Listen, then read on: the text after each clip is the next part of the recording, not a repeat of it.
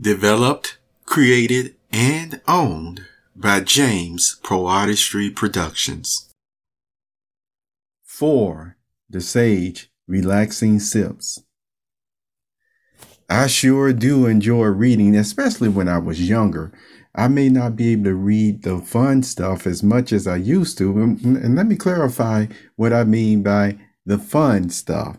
Because, of course, when you're learning anything about spirituality, then you enjoy it because it's like it's feeding your soul. And, as I continue to talk and share this with the sage. And so when I'm feeding my soul, you have to eat not only the good things, but maybe there's some vegetables that you may say, hey, I don't enjoy this as much as the macaroni and cheese or what have you. But all the same, it's all good for you. But the fun stuff, you see, when you heard me say before, from the science fiction to the other comics or funny pages, if you will, those are like the dessert. The sage certainly could agree with that. And he went on to say that, yes, it is important to be knowledgeable in such matters or the basic matters. And he asked me, what did you say again about what does reading help you to be like? And I, replied, it helps me to keep from being illiterate.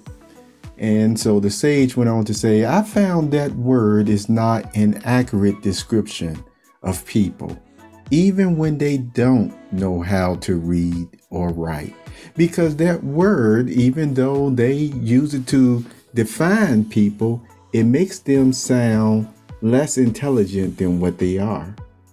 And also, back in the day, even when people were just really coming out of slavery and doing slavery, did you know those slaves, they knew how to count. They may not was able to spell, you see, or to read those books from Latin onward that they would have saw in their quote unquote master's house, but they knew how to count, even if it meant they had to write 7 or 8 or 9 or 10 or way more marks down, you see, on the ground or even on a piece of paper, you see.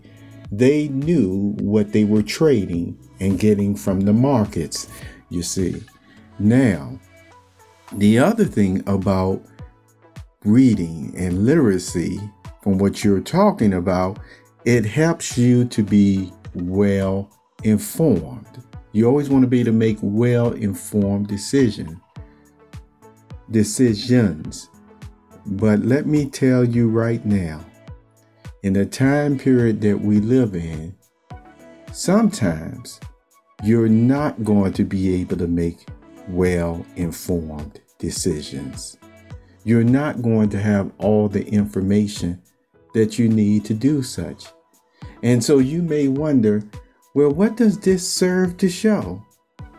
Well, it still serves to show that even with all the information that will help you to make the best informed decision, and what some people would say the right decision, it still ends up showing what is on your heart anyway, because of the limited knowledge that you have, or as you said, in a sense, the illiterate state that you are in about certain matters. The Sage.